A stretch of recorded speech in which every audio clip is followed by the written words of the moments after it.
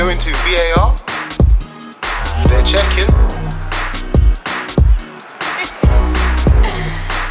Hey, Kai. Check complete. Let's head over to the bar. Yes, and we're back again with another episode of the VAR Bar. I am, of course, your host with the most, Andrew, aka Rapping Drew, and I'm joined by my fellow compadres, J Mace, C. Strides, aka Strizzer, and Big Char. How we doing, gents? Come on, active man, active as always, man. Yeah, Good man, weekend. we're there. I mean, I'm excited, man. there's brightness in Shalom's voice. Like I don't like it. Like it's like your sound sounds very mixed and mastered, like by Fraser T. Smith. Bro, be happy for me, man.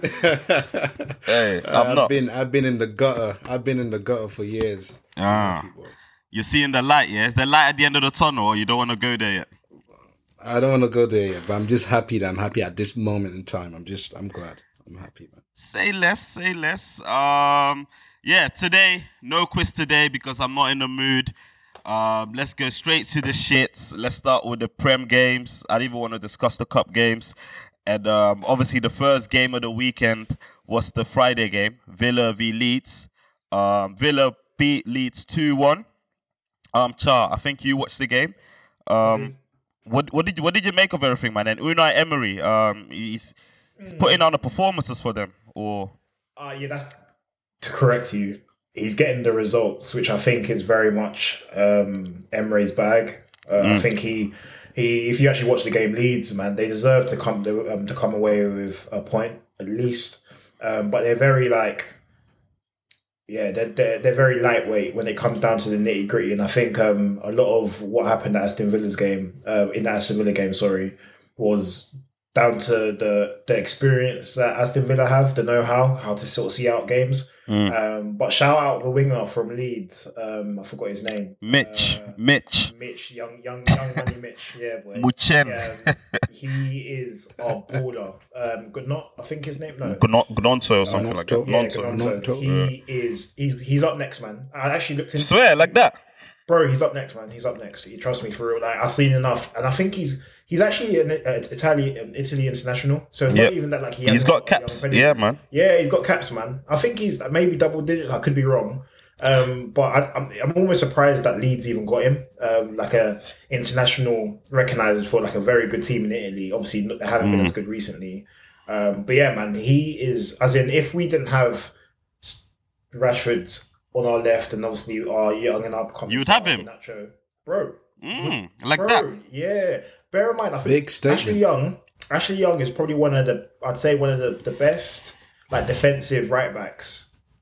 I'd say in terms of sticking with their man, and he worked him the whole game. The whole game he was getting it peppered. So yeah, man, he's a good player. I like to, and he's got that confidence to slow things down and pick out the right pass or shoot at the right time, which I think is important at his age. And I haven't seen that come at that sort of age group in a long time.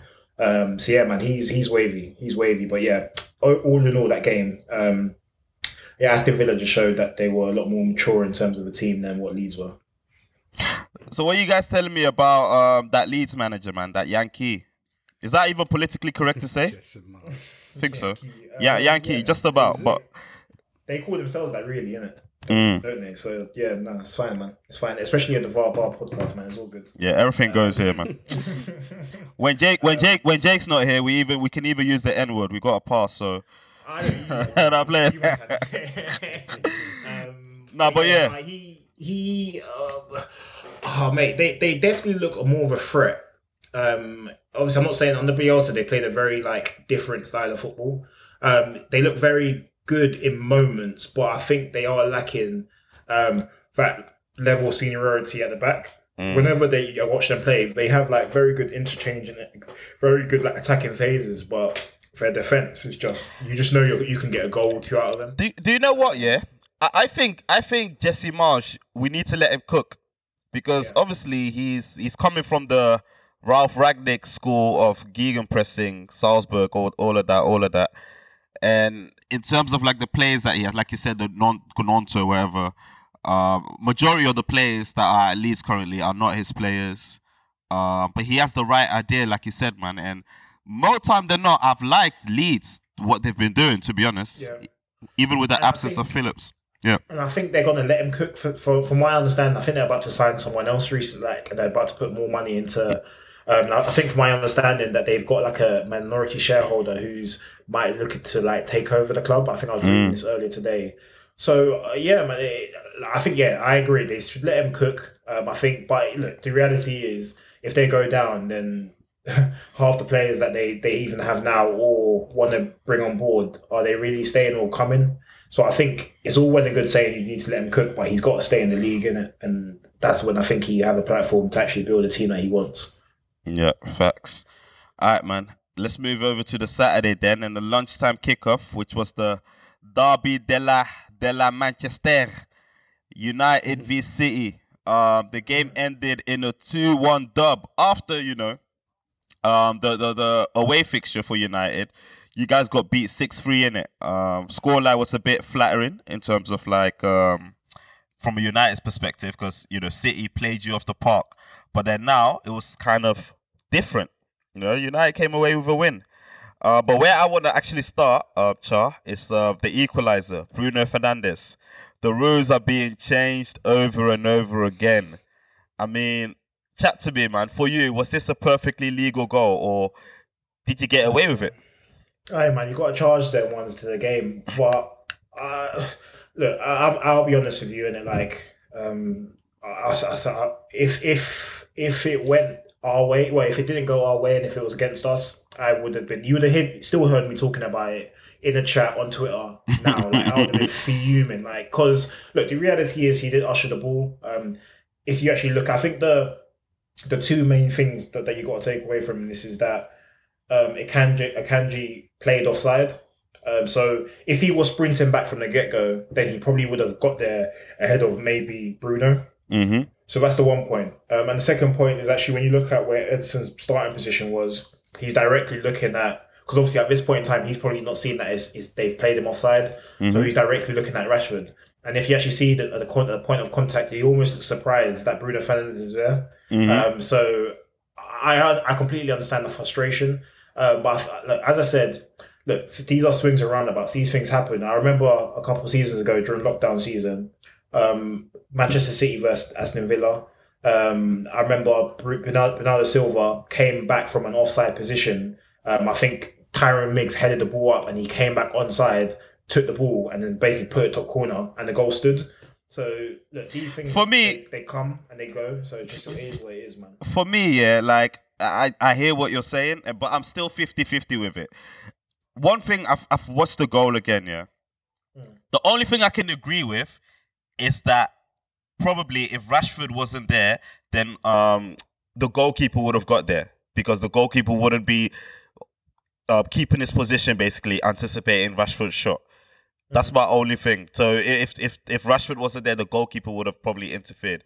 But those defenders, people are telling me Akanji this, what's his name, that they wouldn't have gone nowhere near, bro. That pass was sweet. They wouldn't have gone nowhere near. Like, Strizza, what are you telling me? Shalom. Like, what do you guys think? Bro. So you think... For me... No, go ahead, like, I completely agree with the Ederson thing. Yeah, I agree with the Ederson thing in terms of positioning would have been completely different. However, Akanji has stopped and played Rashford offside. So how you can tell me a defender wouldn't have made it? Like, the thing is, you say Akanji would have stopped. Got to the ball. Ederson would have got to the ball. You say Akanji would have stopped, but I feel like he completely misjudged the pass. He was too late. I don't think he stopped. I think that's because he stopped. Like he played his body to play Rashford offside. he bent himself in it, as in I think he saw that obviously the left back. He stopped himself from moving. But he wasn't. If you actually look at the phase of play just before that, it's not like he was like sprinting galore. He was actually from like a kind of a semi-starting position. So I don't know how quick Akanji is, but that would have been a very quick stop and start for him to actually get back and get to Bruno Fernandes at that point. Not to say he won't do it, But it's one that it's hard to say, and like if you're gonna sit there and say that he's 100%, he 100% got there. But what I would say is that his decision making was you man are right. I'm watching it again. He is stopping to play the offside. You're right. Stopping. Yeah, to play the offside. As well? Yeah, and as well, even like play on from the offside weapon. Yeah, you see how Rashford like charted is like almost shielding the ball at that point. Yeah, Akanji would have just got back and made a slide tackle, but he can't slide through Rashford because do you know what I mean? But if Rashford isn't there, there's just grass. Yeah. I agree. It's just grass and the ball and Bruno, and he's taking the ball and the man and everything in that position. So, look, the reality is the rules. Like I can't. But for me, it's a ludicrous decision. The rules say that he was onside, to be honest. The rules say that he wasn't affecting play. So, bro, City have got to charge it, man. Whatever. Cry more, man. I don't when care. you said the rules say, you saying the ref judged that he wasn't affecting the the play, rules because the actually rules are saying that, like, go on. So I think it's about interpretation, isn't it? If you think he is affecting it, then it's the goal should not stand. But the ref thinks that he isn't. So it depends on what interpretation we're charging to this. I think the interpretation that was obviously has been made is that basically the ref basically assumed, so basically says that Rashford wasn't impacting another player. If that makes sense, because I think that's basically what I think the rules basically says, that like that offside is basically if obviously standing in an offside position, but also if like having a direct impact on the line of run or something along those lines. I think what they're saying is that Rashford, the decision that was made on the day was that Rashford wasn't. He isn't. That's basically the issue. Which I think is bullshit, but okay. As I said, charge it, bro. Charge it. And Strizza, let me get back to you for this one, because I think, but I'm not sure, United have currently the best record in the top 6 in terms of head-to-head, or maybe similar to like Arsenal, where they've only lost against one other opponent. What have you made of United this season, and have they got an outside shot for the title? Obviously they started a little bit slow, understandable. New manager, new ideas, etc.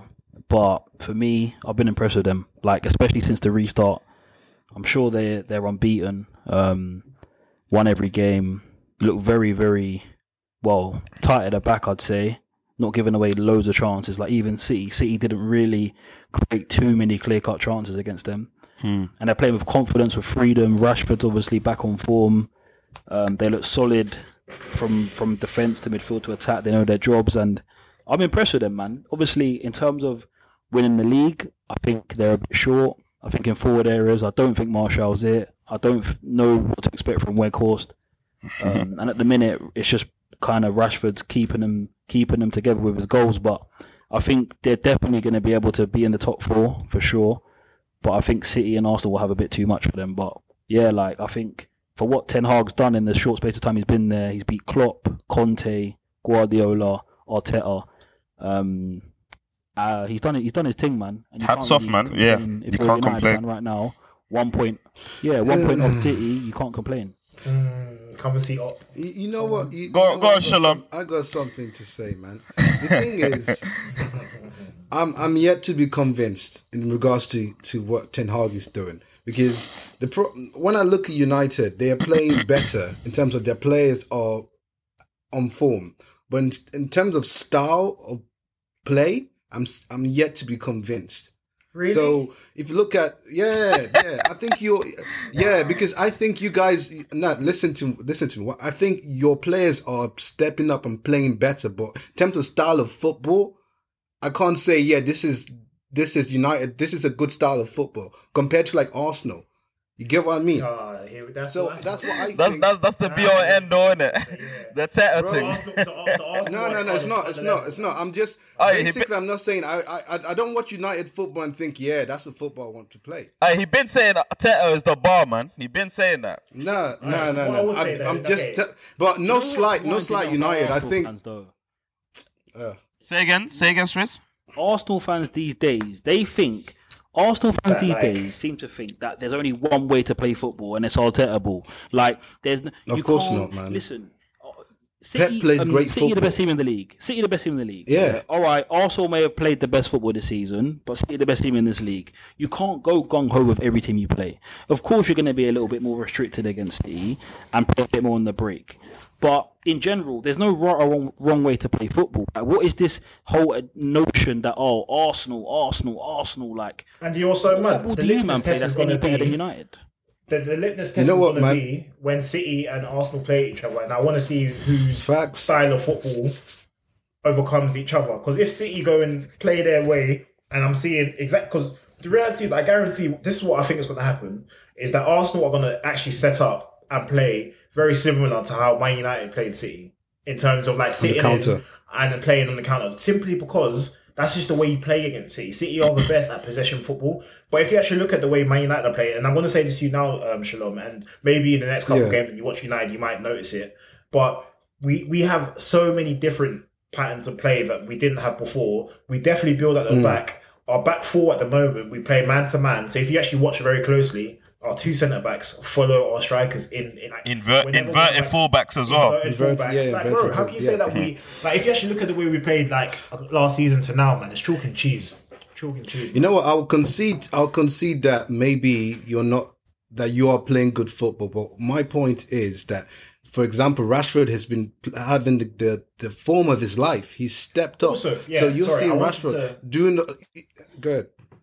I think what Shalom is saying that, which maybe I agree to him to a certain I agree with him to a certain degree, is United haven't been necessarily super convincing in terms of their style of playing the matches, and it has been very much a Rashford bailout. 6 months.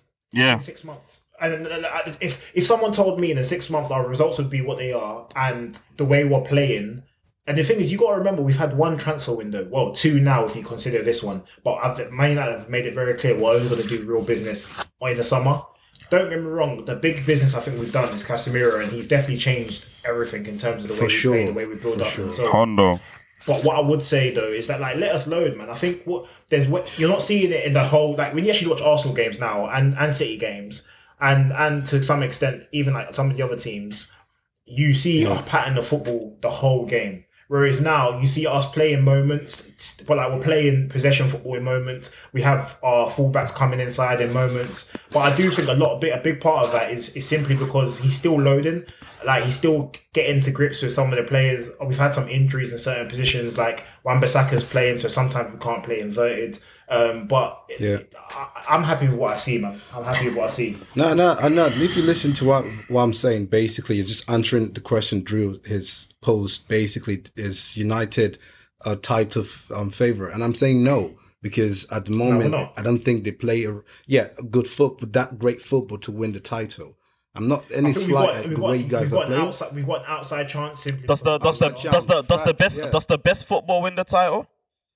I think because it's consistency. It's a marathon. It's a marathon, not a race. It's consistency. So that's what I'm saying. I'm asking you: Does the best football? Does United need to play the best football in the league to win the title? That's my question to you. I think the most consistent football that gets results is the best football. Correct? Would we say that? I mean, it's not. But that's not what you mean though, because if you say the best football is the most consistent football, United have been as consistent as you guys. So then that defeats your point. But you're saying that you think the other clubs, the other clubs in front of United are playing better football. I'm saying consistent. You said the most consistent football is the best football that would win you the title. United has been as the leagues. Come on. Correct. You're correct. No, you're correct. They have been asked, but not as better as the two teams in front of them. Or even Newcastle. My point. Right, just quickly on that, go on, Stress. My thing is, Tottenham for me played the best football in the league for a year, across a couple of seasons, but had nothing to show for it. So I don't always think that playing the best football wins you the league. I think you need to have that know-how. It doesn't at all. I think you need to have a bit of luck. That United will not have 13 prems. It's not just we wouldn't even have half of that. Yeah, it's not just the be all and end all.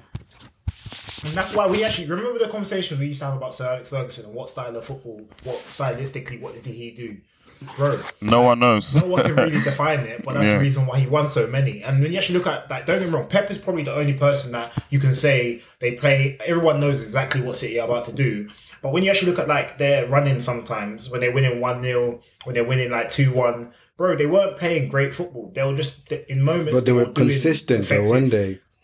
but not necessarily with their performances and the way they were playing. Because it wasn't every day that, don't get me wrong, they're always going to keep possession. But like the fluidity and sometimes their attack wasn't always there. You can see it even now. But that's hard though, man. I don't think any team, It's like no team, impossible. it's impossible to do that. No team That's why even. you've got to find other ways to win. And that's why, to be fair, obviously I know we're going to touch on the Arsenal-Tottenham game, but that's why I think the second half for me was more impressive than the first half for Arsenal. Yeah. But anyway, yeah, we'll touch on that. Yeah, we'll touch on Arsenal, man. Again, obviously the transfer rumors are hotting up for you guys. You made your signing, Wout Weghorst. Obviously, clearly a stopgap signing. Do you think this signing has been made with like on purpose, with a look into the future in the summer, that you will go for a permanent striker in a similar ilk? Let's say straight as Harry Kane, Victor Osimhen. Yeah, I think, yeah. I for sure, I think the idea is that we're not going to get the player that we want at the moment, because the reality is the striker that we're probably going to go for is probably the first choice striker at their club at the moment. So we're not going to get them out of the club. No team at the moment, especially with like the competitions and how quickly games are going to be playing, are going to let go of a striker that if United are going to be going for, should be at a decent level. If exactly we've been linked with Victor Osimhen in Napoli and Harry Kane. And yeah, them two players are on fire for their respective clubs. So I see the vision. I think I was reading some stats about Weghorst, that he has like completed the most presses of all in like the top 5 leagues in Europe. So he fits into the ilk. And then when you look at the last season at Ajax, obviously where Ten Hag signed Sebastian Haller, he obviously can play with that type of person, of player. I'm not expecting him to fire us to the league, but I do think he's definitely an option, not necessarily just going forward, but also we're quite a small team. So defensively, in big moments, I think it'll be important for him to be at the back in the box during corners and set pieces. So I'm not mad at the signing whatsoever. And I think Ten Hag has shown with the signings he's done so far that he knows ball, man, and he knows the type of players that are going to fit into the system and what works. And apparently, from what I've been reading, he's been scouting him for a long time, even when he hasn't maybe sort of signed him necessarily. So let's see, man. Do you know what's funny, Char? Do you know what's funny? Because now you're able to give Erik ten Hag the benefit of the doubt with this particular signing. But if this signing was made in the summer, what would you have said? That's the funny thing. Yeah. Even I was actually looking at like having conversations with my friends. Even the signing of Casemiro, I was like, here we go. It's going to be another 30 plus player that will sign him. Yeah. Give him like 300 bags. Yeah. He's going to get injured half the season. Like it's just going to be nonsense. But and that was also with the hindsight of obviously at that time Varane not necessarily. I get that. Yeah. So, man. Look, he's obviously shown in the last window. He's gone for players. Look, when you think about all the signings we've done, Anthony, Casemiro. Well, Casemiro probably slightly less so, but Anthony. Who else have we signed? We basically Malacia, Tyrell Malacia, Martinez. These are all players that have played in the league that he's basically had to almost scout himself. So if he's basically said, "Look, Weghorst is the player that I want for 6 months," then yeah. Man. But there's a common denominator with all these players, right? Like I said, Wout Weghorst, like he's everyone in Holland, they just call him like a happy to be here merchant. Like not necessarily whack, but like he's come from the amateur leagues. He's not from the Ajax academy. He's not from any academy. He's just made it out from the grind, and every little steps he's made in the Eredivisie, he's kind of improved. He went to Wolfsburg from AZ. He's improved Wolfsburg as well. Obviously, he came to Burnley. He only scored 2 goals. That was a bit of a poorer time for him. But Valdevejos is by no stretch of the imagination like a poor player, especially in the way that you're going to use him. Probably not so much. Probably as a plan B. He's the perfect guy for that, to be honest. So I do fully understand this stopgap. But it'll be interesting to see though, because look, the reality is if he absolutely is like a shooter and like he almost can't be dropped. And to be honest, the way Martial is moving at the moment, you can't actually rely on Martial to play 3 to 4 consecutive. He could even start, yeah, man. You wouldn't be. I mean, that's a decision to make. Isn't it? If he goes into a transfer window and someone realizes that Harry Kane isn't coming again, Victor is gonna be like 100. Mad expensive, yeah. We haven't got, bro. He might get another Connie in it, so it's all down to him, really. Like, let's see, man. Let's see. Mad. All right. I just wanted to quickly touch, Shalom, on Manchester City before we move on. What have you made of them, especially in this game? They're looking a bit inconsistent at the moment. Obviously they've done well to beat Chelsea back to back, but then in the league it's not going as swimmingly as they would like. Honestly, if I'm a City fan, I would just write this season off. Because as you correctly said, as like Pep said, we've won this. So it's not an issue. That's unfair, man. When Liverpool is not about, that's when they want to write the season off. But when we were there, they want. I get it. I get it, man. I get it. But so I think what's going on with City is they're working on something, but it's not clicking yet. And if it clicks, then they will be scary.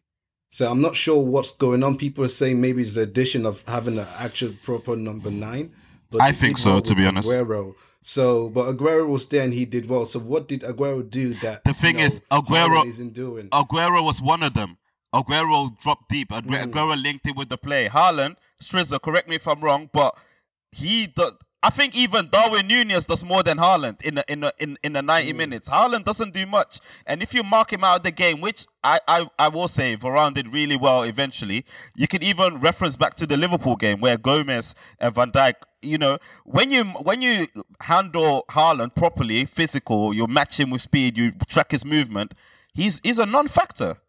It's not. Yeah, it's a non-factor, and you know what? Maybe City need to take that into account. But yeah. Go on, Striz. For me, I understand Haaland's not scored for a couple of games, been quiet. From when he's been at City, his game hasn't been about touches. He's come out in interviews and said, I don't care if I touch the ball 5 times as long as I score 5 goals. He's a goal scorer, simple as that. Now, obviously, Pep has played with false nines or link players, Jesus, Aguero, players that don't mind getting involved in the build-up, but get in the box as well, whereas Haaland doesn't really get involved in the play as much. There were countless times where he'd got on the ball a little bit, laid it off, spun in behind, and he wasn't found. And the same thing happened early on in the season in the Community Shield game against Liverpool, where he dropped in, got on it, popped it off, and spun in behind, and the pass wasn't just being played through to him. Now, I thought City had found that out and worked it out how to find the best ways to play for him, because he is different to the usual system. I think a couple of bad performances or average performances, a couple of bad results, and people are forgetting that he scored 21 goals this season. Haaland doesn't make City a worse team. He makes them a better team. It's just about them being more clinical in the final third for me. But is it not like the same... you can say... Is it not like the same argument like what United had with Ronaldo last season? Where like obviously he's scoring the goals for them. He's the one that's scoring the winners or the equalizer. But, I mean... In general terms, they're 8 points behind Arsenal at the moment. Whereas this time last year they were 12 points ahead of second place, which was Liverpool. The thing is though, the thing is without him, though, like when you actually look at Haaland, like it's not that he can't even do the link up thing, because he can. It's not like he's not bad with his feet by any stretch of the imagination. Whereas if you looked at the Ronaldo saga, there was a point where basically we were fizzing the ball into Ronaldo, and it was basically bouncing off him, and he couldn't run onto balls. Whereas when you actually look at Haaland's, don't get me wrong, he's not intricate like the players behind him or around him, like Kevin De Bruyne, what have you. But bro, he can do one and I look at Arsenal for example at the moment, yeah. Nketiah, obviously don't get me wrong, different attributes than what Haaland has, but he's not the tidiest person in the world, in terms of... But at the moment, Arsenal have Saka, Martinelli and Odegaard who can play that final pass all to all to Nketiah to basically set him up. Whereas at the moment, if you basically mark out Kevin De Bruyne for City, Mahrez is a cut in and shoot merchant. Foden hasn't looked great since he's come back from the World Cup. So at the moment, I don't think it's necessarily how they're playing. I think their best players are not playing well at neither. the moment. Yeah, they're not quite at it, because when they were playing well, bro, we weren't talking about this. Like, it wasn't a thing. So I just think that at the moment they're just.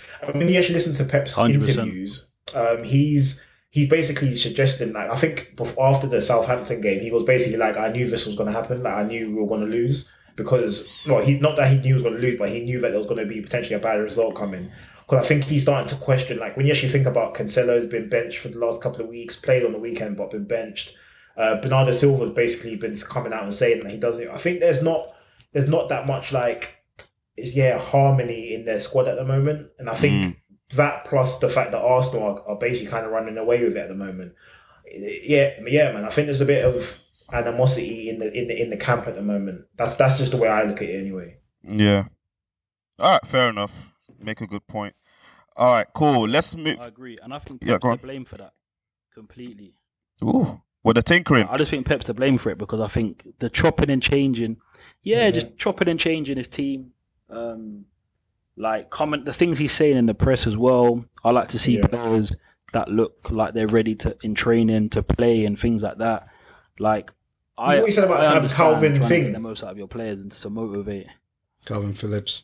Yeah, Calvin that was Phillips. nuts. Yeah, he's overweight. Even at the weekend, coming out and saying, I don't care about the Premier League and I don't care about the Carabao Cup.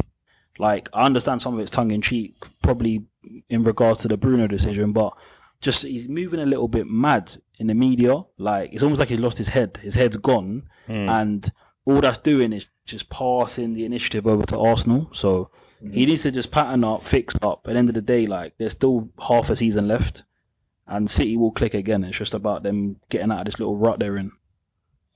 Yeah. Another manager whose head is completely in the sky is that of his nemesis, Jurgen Klopp. Brighton, Liverpool, 3-0 to Brighton. Char, let me go to you again, man, because I know you was what you watched the game as well alongside myself. Mate. For me, for me personally, yeah, Char, like, I mean, Shalom. Let me go to Shalom actually, because you've known, out of everyone there, you've known me. You've seen me in the worst times of Liverpool. Have you ever seen I don't know if you've seen the game, but have you ever seen a Liverpool team play this whack? Even in our worst, like I've never seen it. I've never seen this, and this is probably getting whacked from minute 1 to minute 90, and you stand no chance against obviously Brighton. Brighton is Brighton, innit? But regardless, man, we shouldn't be losing in that manner. Yeah, you guys got spanked. Yeah. Poor performance. Charman, take it away, bro. Bro. It was mate. I mean, people can't even corn. People can't even say anything. Bro, they are just like I can't say anything. It's just like, where do I start? Like, where do I start? It was like Drew. Like, the listeners might think that Drew is being dramatic, but I'm saying to you lot for free. From minute 1, it was a pamming in the Brighton town, bro. Like, it was relentless. Like, I'm talking like from all angles, different ways of like Brighton basically. And I feel like that probably wasn't even Brighton's best performance of the season. That's what. Bro, they were in gear zero, they like neutral. Neutral, brother. When they wanted to, they picked things up in it. Yeah. More time than not, it was just like passive play. Like, you know how they're very intricate with their play, like making angles and so on. You know my thoughts on Trent as a defender. I can always give him that. Like, the reality is he's revolutionised the right back and how we see it in terms of his assist and what have you. So I always give him the plaudits. However, something's got to really be said in terms of like how Liverpool go forward in the future. And especially now there's been a dynamic of changes. The players are changing. The old guard are starting to come to the end of their, in terms of Fabinho, Henderson and so on. A lot of the time it was always Henderson basically or Wijnaldum who was definitely helping Trent to cover that left channel. But now they haven't got the legs, and Trent, like, I think I watched the clip this morning of the player, the Brighton winger, I forgot his name. Mitoma. Mitoma. Yeah, bruv, it was actually like, I actually felt sorry for Trent, because at one point he actually could see. It was a baptism, brother. He baptism. threw his hands up. Good, I remember there was one point where he went past him and he turned around and just looked at people and was just like, bro, what do you guys even want me to do here? Like, but the thing is, the thing is with Trent that really, and this is why I can't, like, you know me, I'm a Trent defender in it, but I've never been under Trent is generational, and the reason for that is obviously his defensive acumen is not there yet to be called generational. To be called generational, and the thing is for me, with Trent, like sometimes some seasons, like last season for example, you see it feels like he's turned the corner. But then, if you remember the 2021 season, he was equally as poor defensively. Like, it's like, does this Donny not do his homework? Like, this season, yeah, he's been panned by literally every single winger he's faced. Number 77 from Napoli, Mitoma, Rashford, like, name it. I don't Martinelli. I think he sounds like he's the type of person that does like his due diligence and like he's a student in the game. The way he plays, you can just tell that he's got that IQ level. However, I just don't think he's got the right attributes or the right know-how to like. A lot of his actually problem is his body positioning. If you actually deep it, it's like he's always flat-footed when someone's like about to like make the first move in it. Like he's always like just like they not even that they leave him like for dead, but like they always just about get. And I think that's just. You can't. I don't think you can teach that. And I think, look, he's the player he is at the moment, and I can't see that getting any better. Especially the way Liverpool play, where you play such a high line, and like it's all about pressing and proactive football. I just can't see how he changes. Like he changes the way he plays. I just think you guys had to find a centre mid who's going to do the exact same role that Hendo and Wijnaldum have been doing for years, and can support him a lot more. And I think that's the only way. His attributes aren't going to be like heightened that much in it, basically. But for now, bro, it's tight. Shalom, let me ask you a question. Yeah, do you think for Liverpool to move forward, because you always have these interesting views, we should find a better right back who's better defensively? Yeah, and I was going to add to what Charles was saying. I think Trent has always given me like a really good CM playing centre midfielder, playing as a right back. He shouldn't be in the right back position because he doesn't understand how to defend.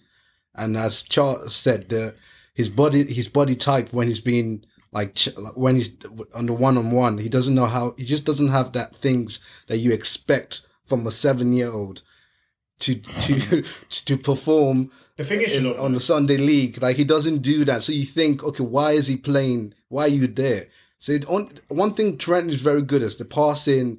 Like he's got like midfield attributes, and you think, okay, you have that, but you don't have the little tenets of defending. So you shouldn't be a right back. And I think Liverpool should go ahead.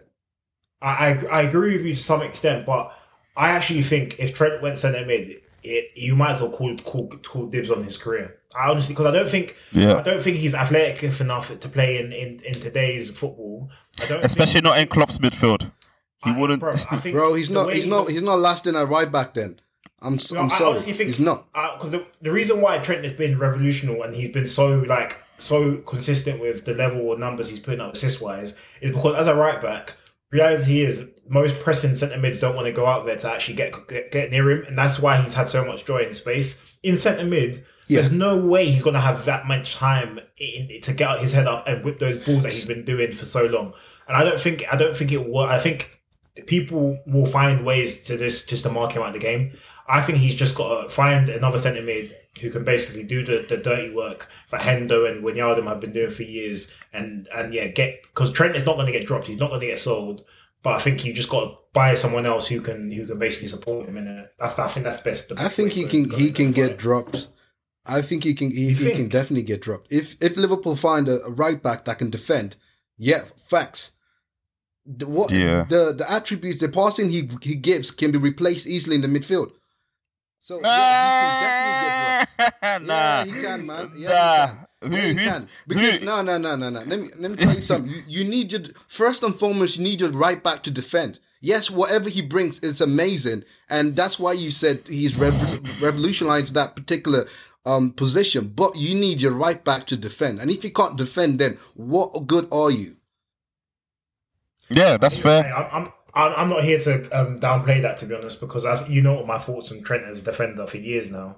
But I just think to think that Trent, who's been called basically like the next best thing since sliced bread, to be dropped or sold as a Liverpool man through and through, I just can't see it happening, especially under Klopp. Maybe as a new manager comes in, it might be a case that he can just start. I still don't think he will be dropped, man, unless we actually buy like the next best thing right back. Then That's no one's too special to touch bench, man. But that's what I said. Unless we get the next best thing right back, then he can get dropped. But if that's not happening, I don't see him getting dropped for like Calvin Ramsey. We have to, No, not for Calvin. No. If you get someone who can defend properly, then exactly. Then maybe. But on the club, I don't see it. Let's move over to Liverpool's neighbours then. Everton got beat at home v Southampton 2-1. James Ward-Prowse. I've been watching that game, like extended highlights as well, and I've identified James Ward-Prowse as the Henderson successor, man. I'm down for that because I didn't know. I knew James Ward-Prowse, but I didn't peep his game like that. I just thought he was like a set piece merchant. But the Donny can actually, you get me? He can ball. He does the box to box thing. Like he even when you put him as an advanced midfielder, he does the thing there as well. He took his goals well, free kick, and his first goal against Everton. I mean, I think he can be the successor, man. So bad. You're looking for come on, man. Come on. Liverpool. I see the vision. Can get someone better, man. I see the vision, but come on, man. Come on. You down that bad? In Klopp's system, like it's all well and good saying you want a player like a obviously Bellingham would be the ideal, obviously, but like if you want like a very even Ruben Neves, well, I'll take him over James Ward-Prowse in that. No, but he plays a different position. Ruben Neves, I would have as a Fabinho replacement, not Hendo. I've always. I'll take JWP, man. Not gonna lie. He does the basics. He does the basics well. He does things like and I think especially in the Klopp, you got to understand a Klopp system. Like, exactly. There's not many players out there who can play in that system and do it effectively. But I think that his attributes, James Ward-Prowse, he could do that quite well, and I think he could. He's very much like when I think back to when he first burst onto the scene, when I think they had that Gransa Pele striker playing, and he was like picking up the second balls and what have you. When you think of like Nunes and what Liverpool are making up at the moment, I see. I don't think he's the next best. That shouldn't be your priority signing. I think there's better. No, definitely not. But I wouldn't be like, I'm having him, man. I'm not gonna lie to you. I wonder what Kenneth thinks, but I'm definitely having him. And then obviously Nottingham Forest v Leicester. Brendan Rodgers, surely it's time to go. Brennan Johnson with a double. Leicester, not more has to be said about that. West Ham, David Moyes. Funny enough, I just watched Moyes. He was on like the Diary of a CEO podcast today. I just watched it this evening. Interesting guy, man. Was it good? It was good, man. I definitely recommend people watching it. Obviously, his name is David Bartlett, right? Is it David Bartlett? Stephen Bartlett. Sorry. Yeah, I like his thing, man. He's doing his thing, man. David Moyes, man, a gentleman, man. I thought he was gonna let it rip on United in his time there, but don't expect that. But it was a very good interview. But they lost against Wolves. Wolves are climbing up the ranks as well themselves. Brentford. Ivan Toney, another man I think United should be looking at to lead their lines, barring he's not going to be locked up. Beat Bournemouth. They're climbing up firmly mid-table as well, looking at that top four with a side eye. And then let's move on to the Sunday games then. Chelsea v Crystal Palace. Chelsea back winning ways. Jay Mays, I'm going to come to you. Because obviously 3 losses on the bounce, Chelsea win again, but that wasn't the biggest news. That wasn't the biggest news at all. The big news was obviously Chelsea hijacked the Modric deal and signed him on a 7.5-year contract after Arsenal. You know what I mean? Arsenal were buying Modric the drinks. You know, bringing Modric to VIP, giving her the Ciroc, the shots, the tequila rosé. But then Chelsea pulled up in the Beamer after the night out and, you know, scooped him for you. I mean, chat to me, man. Like, how do you see it? Basically, this is what happened. Modric is that girl, and that is just dancing, trying to eye you up in VIP, right? And you're like, nah, I cannot go stand it. And Arsenal bought the drinks. And Arsenal bought the drinks. We didn't bought the drinks. Buy the drinks. Ah, come on, man. All right, lads, did Arsenal buy the drinks or not? Arsenal copped the drinks, the bottles, the shots. You even bought drinks for the friends. She went for the highest bidder, boy. She went for the highest bidder, so it is what it is. Chelsea. She went for the highest bidder, so it is what it is. Hotel was booked. I lie. Hotel was booked. Yeah, drink for the hotel was booked. They had rose petals on the bed, and man was just waiting in there, and he didn't turn up. Fam. He didn't turn up, man. That's what happened, man. Nah, man, I was pissed. I can't lie. I was pissed, but it's. What was you pissed about? Exactly. I mean, like, if Chelsea are offering an extra 5 million, then meet that. It's just Match an that, extra yeah. 5 million. Match that. Like, why are we having this conversation for? That was my core and like annoying thing. The thing that annoyed me the most. But I got to think about it and look at it this way, man. This kid earned what, like 2K or whatever he earned at Shakhtar. For and he's 10K. been offered He was on 10K, something like that. He's been offering like 10 times, like, 100K his salary. But this is the thing, though. The 150 is mad. This is the thing, though. He's going to be on enormous pressure. So he's taking that risk to go to play for Chelsea, and he scored how many goals in the Ukrainian league? Like, look at the step 6 up. goals, 7 assists, something like that. This is it either works really well and Chelsea got like this next gem, or it doesn't. So it's a massive risk from both sides. And I think Arsenal was the smarter move. Go to a place where there are young players, you can learn, and the team are on the up. That's the thing. He wanted to, I think that last point what you made would have been so key for a player like Modric.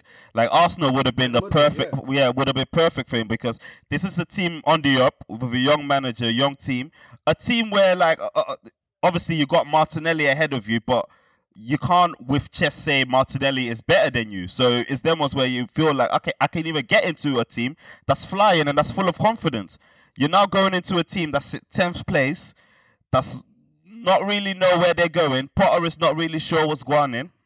I don't know, man. And you expected to take them out of the gutter. It's a lot of pressure. Yeah, I think it's just great. But I think he's a joke, man. Honestly, like, I cannot. Like, honestly, maybe I'm too old-fashioned in that sense, innit? But the twerking man was doing just to sign for their neighbours. It's embarrassing. Their rivals. Like, you could and I don't care. Cool, I understand it's the bread and whatever Arsenal said they didn't want to sign. They basically, I think he was told that Arsenal weren't going to pay the money that Shakhtar were gonna.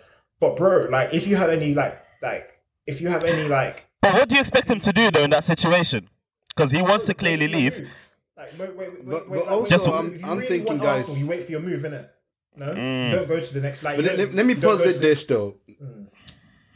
Chat, let me posit this. Do you think Shakhtar was like, yo, this is the best deal you can get, your best move? I think so, man. I think partly, yeah. And I think I've read somewhere that Shakhtar giving like 20 M's to the families of the fallen soldiers, in Ukraine. I wouldn't be surprised if that was something that's probably come into a conversation too. So I do understand why it's happened, but bro, for me personally, for him, like, bro, like, I don't know how. Fam, that Shakhtar Donetsk, the CEO of that club was in the stadium, bro. Like, have you ever seen that? Like, imagine like John W. Henry going to the Dortmund stadium to celebrate something. That's funny, man. It's crazy. And even before the signing was official, like Chelsea were basically announced they had put his name into their bio, and bro, it was just bare weird, man. It's bare weird. Yeah. It was bare weird, man. Yeah, I don't see this as an L for Arsenal, to be honest. I read rumors that Arsenal, they offered like 40k in wages, which is perfectly normal from a 10k. That's pretty much standard, to be honest, unless you're like super wavy, proven wavy, World Cup winning wavy, Mbappe type of things. But other than that, man, I don't think Arsenal should be that disappointed. But I do think that Arsenal should have had a plan B there, because it might be tight in terms of like squad depth. But we'll get onto Arsenal later on. Strizza, let me go to you, because obviously the Bowley regime is loud and clear at the moment in terms of what they want to do and what kind of bread they're spending. But besides the manner that they go about it, do you see the vision in terms of the players that they're purchasing and the players that they're linked with? Like, do you actually see like what they're trying to do over there at Stamford Bridge? Yeah, man, I see the vision. I know a lot is being said about the tactics and personal on rivals' targets isn't the way I do things. However, the profile of player, youngsters, arguably spending a lot of money on these players. But moving forward, I think Chelsea will be a force to be reckoned with. It's clear they need to get rid of a lot of dead wood in the squad currently, and I think that's what they'll have to do in the summer and moving forward. But in terms of the players he's brought in, Chelsea could be strong for the next, 4, 5, 6 seasons and beyond. They've got a very young player they brought in, and yeah, man, I kind of like what they do. I don't like it, like from a Tottenham fan point of view, but in terms of like from a neutral point of view, I like what they're doing in terms of the youth, and yeah, I think moving forward they'll be positive and strong. I agree. I totally agree, man. But I know some don't agree with it, but I totally echo Strizza's statements, man. Even like players like Madueke that they're linked with, Badiash, I can't even pronounce his name, but the centre back that played, he's very young. And I think from what I read, the reason why because a lot of people are talking about financial fair play and how they managed to spend so much, but I think it's because of the length of contracts they're giving these players. They can spread it out, innit? The payments, yeah. Spread it out. Yeah, that's what I've read anyway. So, yeah, man, I see the vision. I think the only way I see the vision is if they get rid of like Ziyech, Pulisic, probably to some extent. Maybe which will happen. Which will happen. Maybe not Havertz actually, but yeah. But the thing is, they've just signed Sterling. I don't know where he fits into all of this, because I'm sure that just Mudryk guy plays off the left. But he's going to be the OG, man. Yeah, who knows, man? Who knows? But yeah, whatever. I hope Chelsea stay in the mud like they are now. Yeah, I have no sympathy for Talking about the mud, don't you think they're just chucking mud to see what sticks with the way that's the feeling I get from it all. But obviously people are saying there's a strategy behind it, which obviously by definition is by young players. But like, yeah. The thing is, they just trying to get all the elite youngsters in before everyone else are, and they're doing the most for it. That's what they're doing. And Cuckoo is coming in the summer as well. They're just taking the strategy they employed as in their youth team and the senior team. Because back in the days, they took all the crazy youth. And they're doing the same. Is that basically? Go ahead. Everyone has this strategy to some extent. Like people want, like most top clubs want to sign young players that are going to be there for 5 to 10 years. It's not like they're doing anything new, but they're just like stockpiling on it, innit? So it'll be interesting to and just make. I think I was reading a few comments from like Potter when his signing has just happened on Mudryk, and bro, you can tell he's so far away from like the decision making. He's actually kind of sad. Yeah, like, he doesn't. Basically, he has no. It's basically like, we're going to give you all these pawns. You make them work, and if you don't make them work, you'll find someone else that will. Yeah. But at the same time as well, I don't know if you guys remember when Bowley was having this talk and he was talking about his plans for Chelsea. Like he's looking to, they're looking to get more satellite clubs in it, like similar to like what they have with Vitesse Arnhem, where they can ditch those players. So I think like, and not like loan them out, but like actually let those teams sign them, and when they're ready, they come back to Chelsea. So I think that will be the ultimate goal. So let's sign all these elite youngsters, half of them will go to the satellite club, and then the other half will do the most. But as long as the others can't get their hands on it, so I mean, I'm not mad personally. I'm not mad at it. Arsenal's other title challenges, so to speak, or let's say they don't want to hear the title challenge thing, so let's say their top 4 challenges. Newcastle beat Fulham 1-0. Alexander Isak came back from injury to score the winner. Who watched that game? Char, I think you did.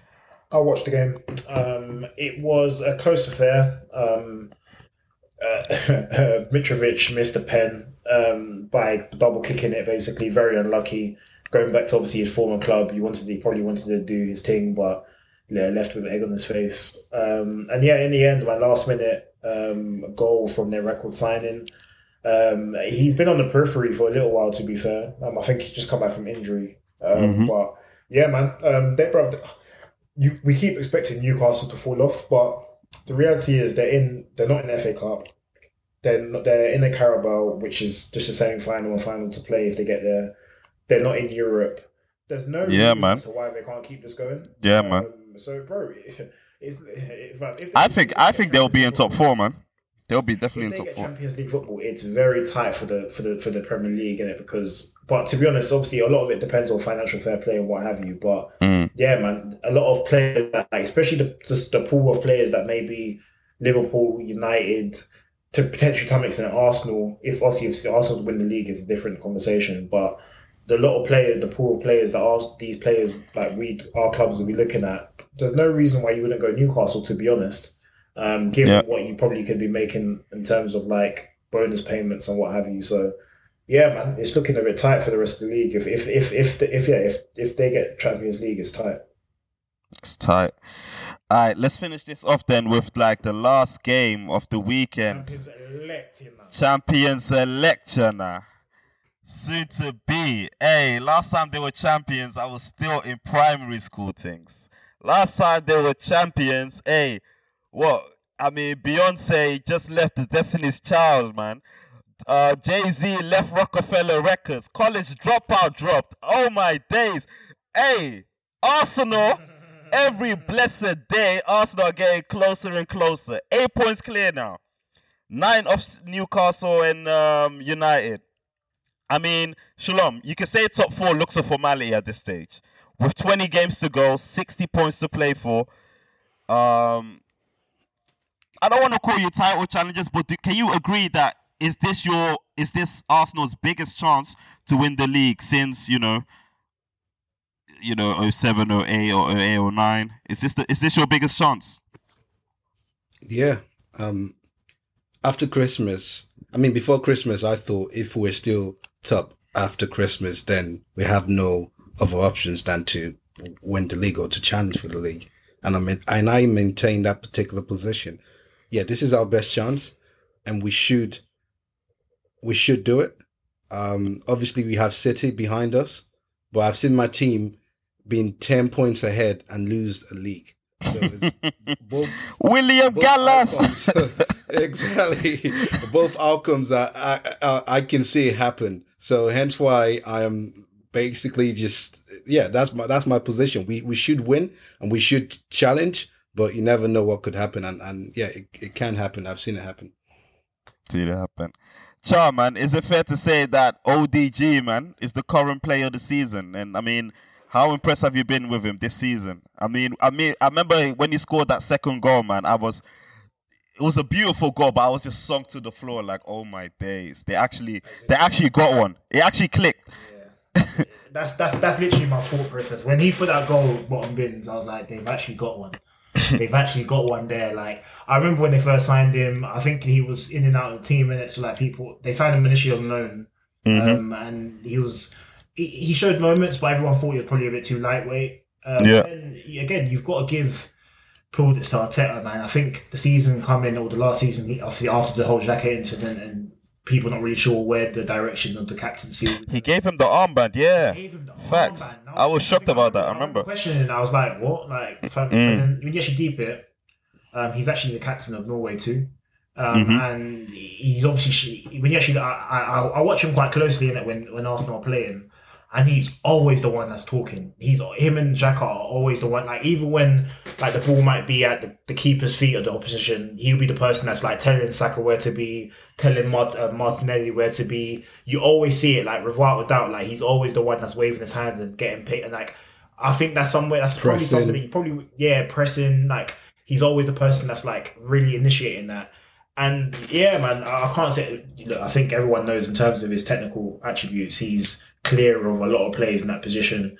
I sometimes wish that we had someone of that ilk as our number 10 and not Bruno Fernandes, who loves to just absolutely force everything. Night and day, man. brother. Yeah, it's a different when you have that player that's. I think he's my biggest compliment to him is. When the time he's cold, like he's cold with it. Like he can just play that ball. He can take that extra touch. He can like dance around you. He can shoot. I remember months ago when I was comparing him to KDB. You guys were looking at me like, but as the season has gone on, he's becoming that type of player, and I've clocked this since then. Potential, man. Yeah. The thing is, I think. Not to say that he can do more of it. Like, look, KDB's career and the way he is, he's one of the Premier League greats. But Odegaard probably is, in terms of like intricate technically, he's probably better in terms of like tight spaces. When you think about KDB, the first thing you think about is in that channel, cross it. He's gonna get fired. And inshallah, yeah, he could do more. But when you think of Odegaard, there's not one thing that you can say that's his USP or like the thing that like he does. He does a lot of things really well. And that's what's kind of scary, isn't it, for the rest of the league, to be honest. Yeah. Nah, facts. Strizza, wake up. Shalom, you as well. Let's talk about the game, man, from both sides of the coin. Strizza, I'm gonna let you go first so that you don't have to, hear the gloating and that. But yeah, how big is the gap between Arsenal and Spurs at the moment? Because last season they came to your place. You guys beat them. That meant that you guys got the final Champions League spot, and then 6, 7, 8 months later, Wagwan.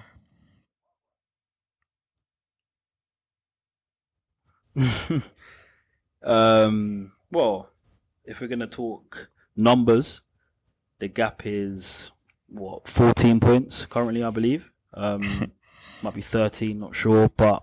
So, yeah, they're miles ahead. They're challenging for the league title, whether some fans want to admit it or not. Like, shout out Shalom for admitting it. But I think the gap is bigger than just what's on the pitch. I think it's off the pitch as well. I think it's from the boardroom to the manager to the ethos to the mentality to the players on the pitch. I mean, firstly, let's talk about the board. I mean, obviously, there's unrest. Joe Lewis wants to sell.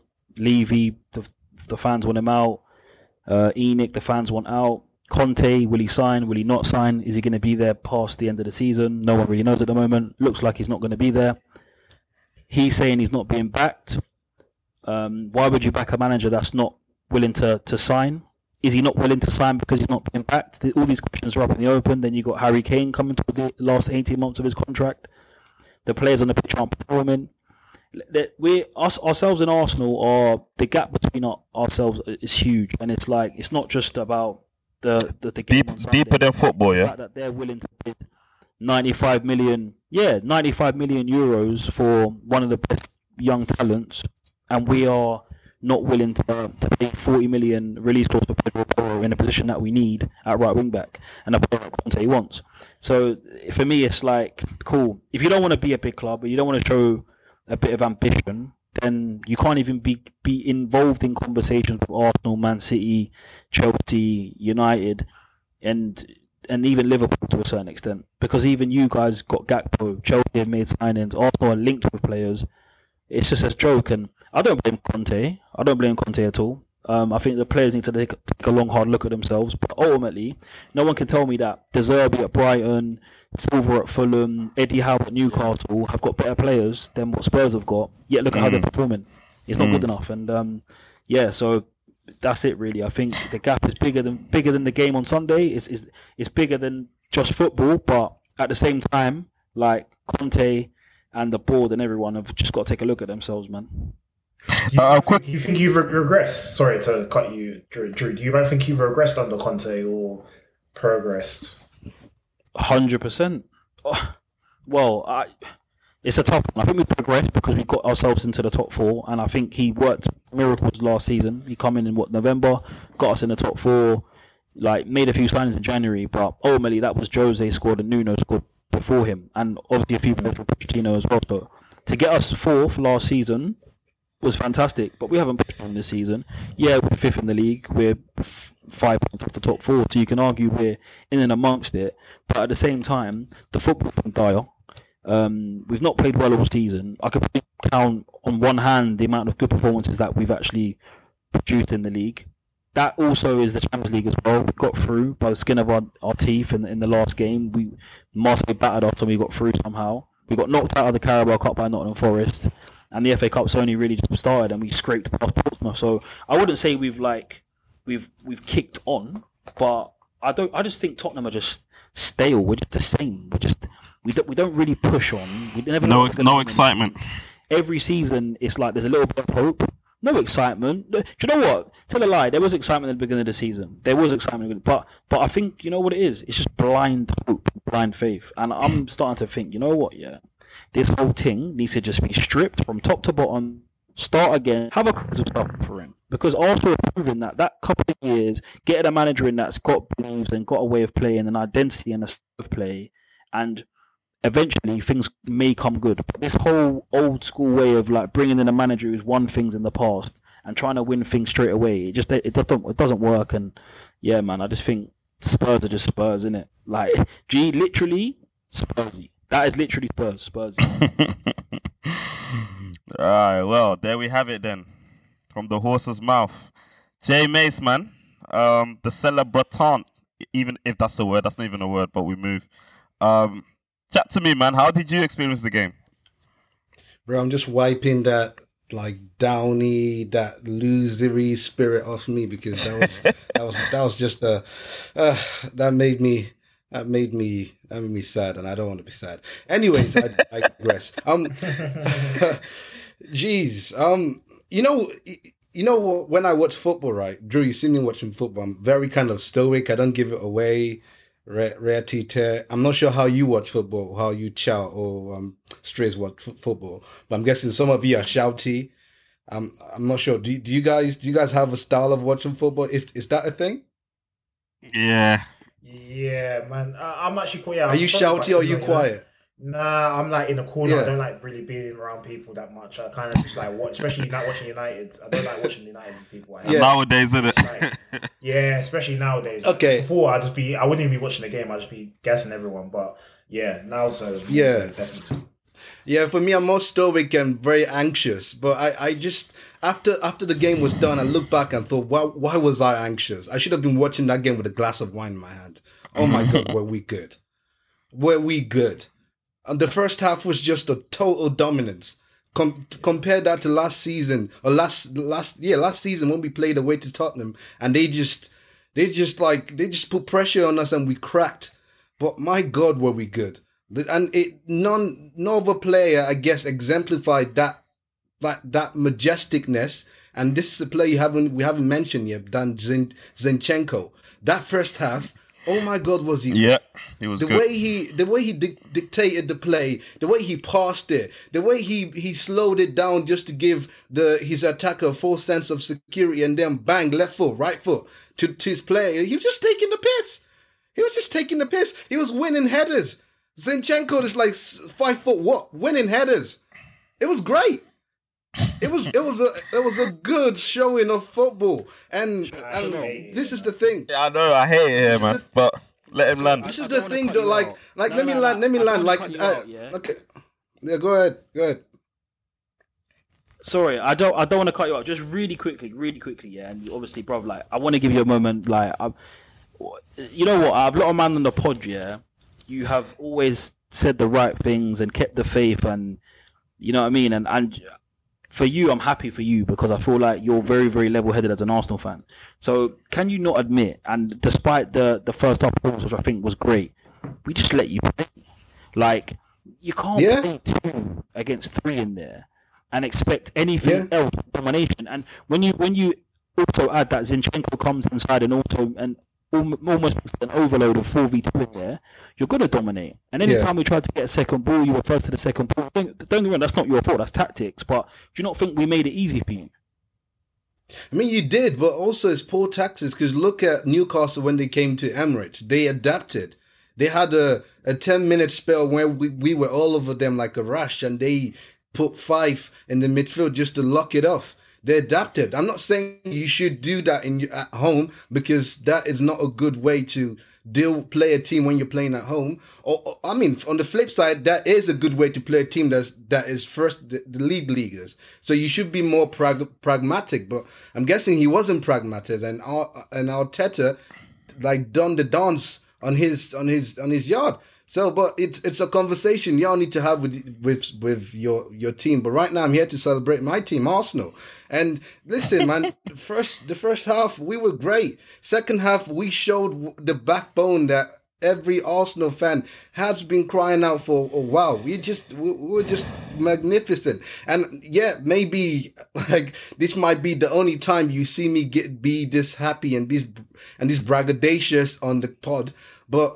I like I said, I should have watched the game with a glass of wine in my hand, because we were that good, and that's all I have to say for that game. For the game, before I obviously talk too much, but yeah, that's my take on it.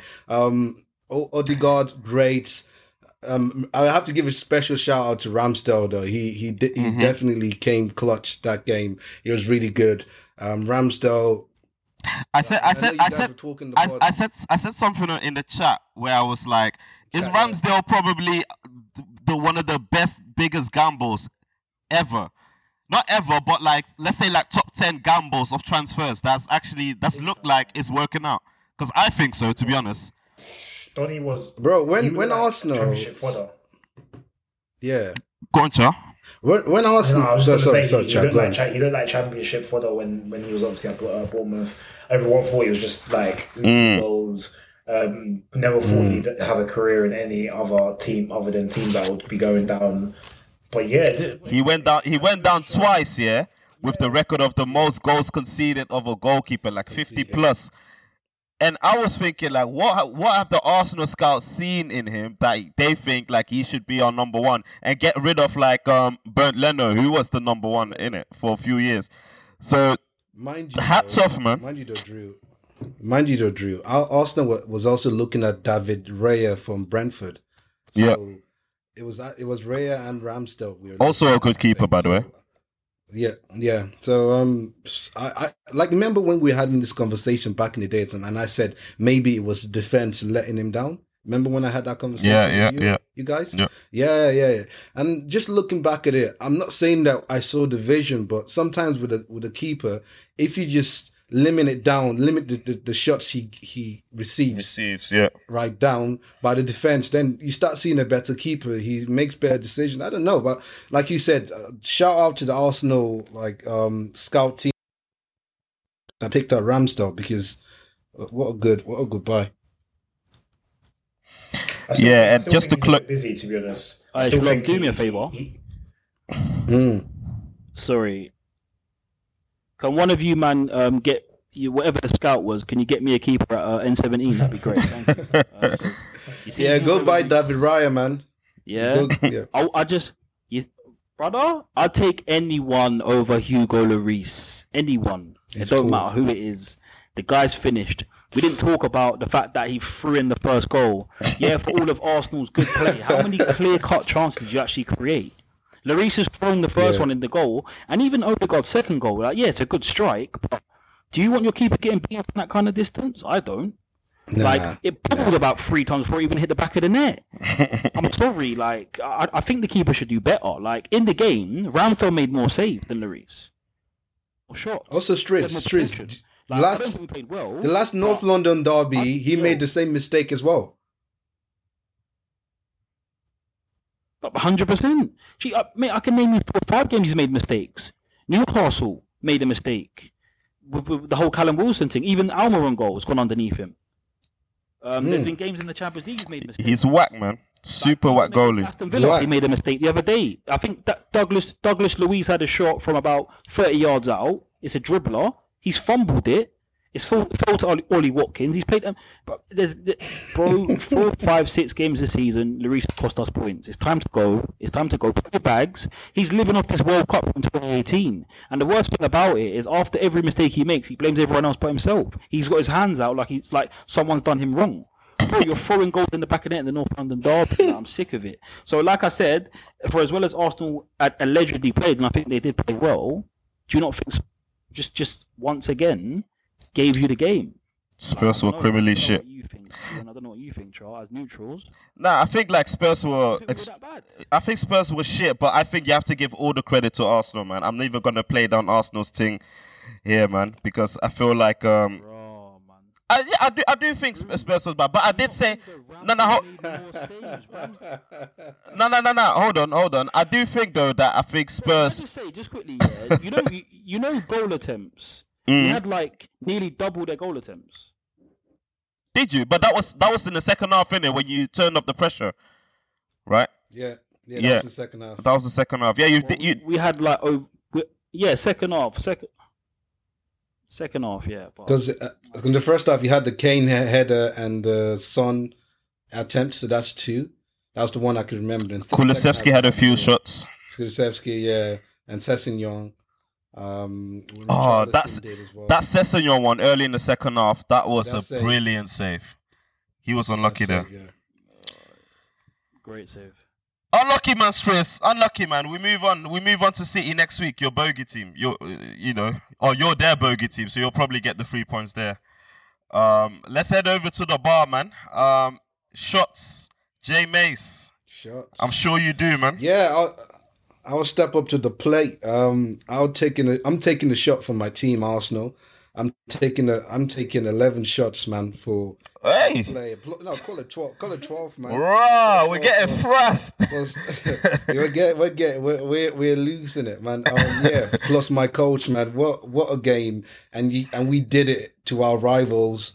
Oh my God! Like, give me the shots. Give me everything you can. I'm a heavyweight. I can take it. Don't worry. You take 11 shots, yeah? I'll dare you, when I come down. 12, man. 12. 12 plus the coach. Add him, man. It's a great day. It's a great day to dance on the grave of your enemies, man. I'm getting shit. I am getting dark, but Jesus Christ, I'm so proud of my team. They did us well, and they did well. Did me proud, I mean. So yeah, give me my shots. I'll take it. Calm. Cha. Yes. Just wanna say, man, talk to my boys nicely. Don't talk to them at all, man. Like, we've come leaps and bounds. If someone told me at the beginning of the season we'd be where we are at the moment with an outside chance of potentially collecting a league, I'd laugh your head off. And to be honest, I'm still laughing people's head off when they say it. But yeah, man, shout out my Donnies, Casemiro especially. Love that guy. Wish he was 5 years younger and he could stay and captain our club for the rest of the time he's there. Yeah, man, shout out my Dons. Shout out my Dons, man. And obviously me and Strizza, our heads are already fried, so there's no shots to be taken from us. I mean, thank you guys for listening to the pod. My name is Andrew, aka Rapping Drew. We are the VBP boys, and we out. Peace.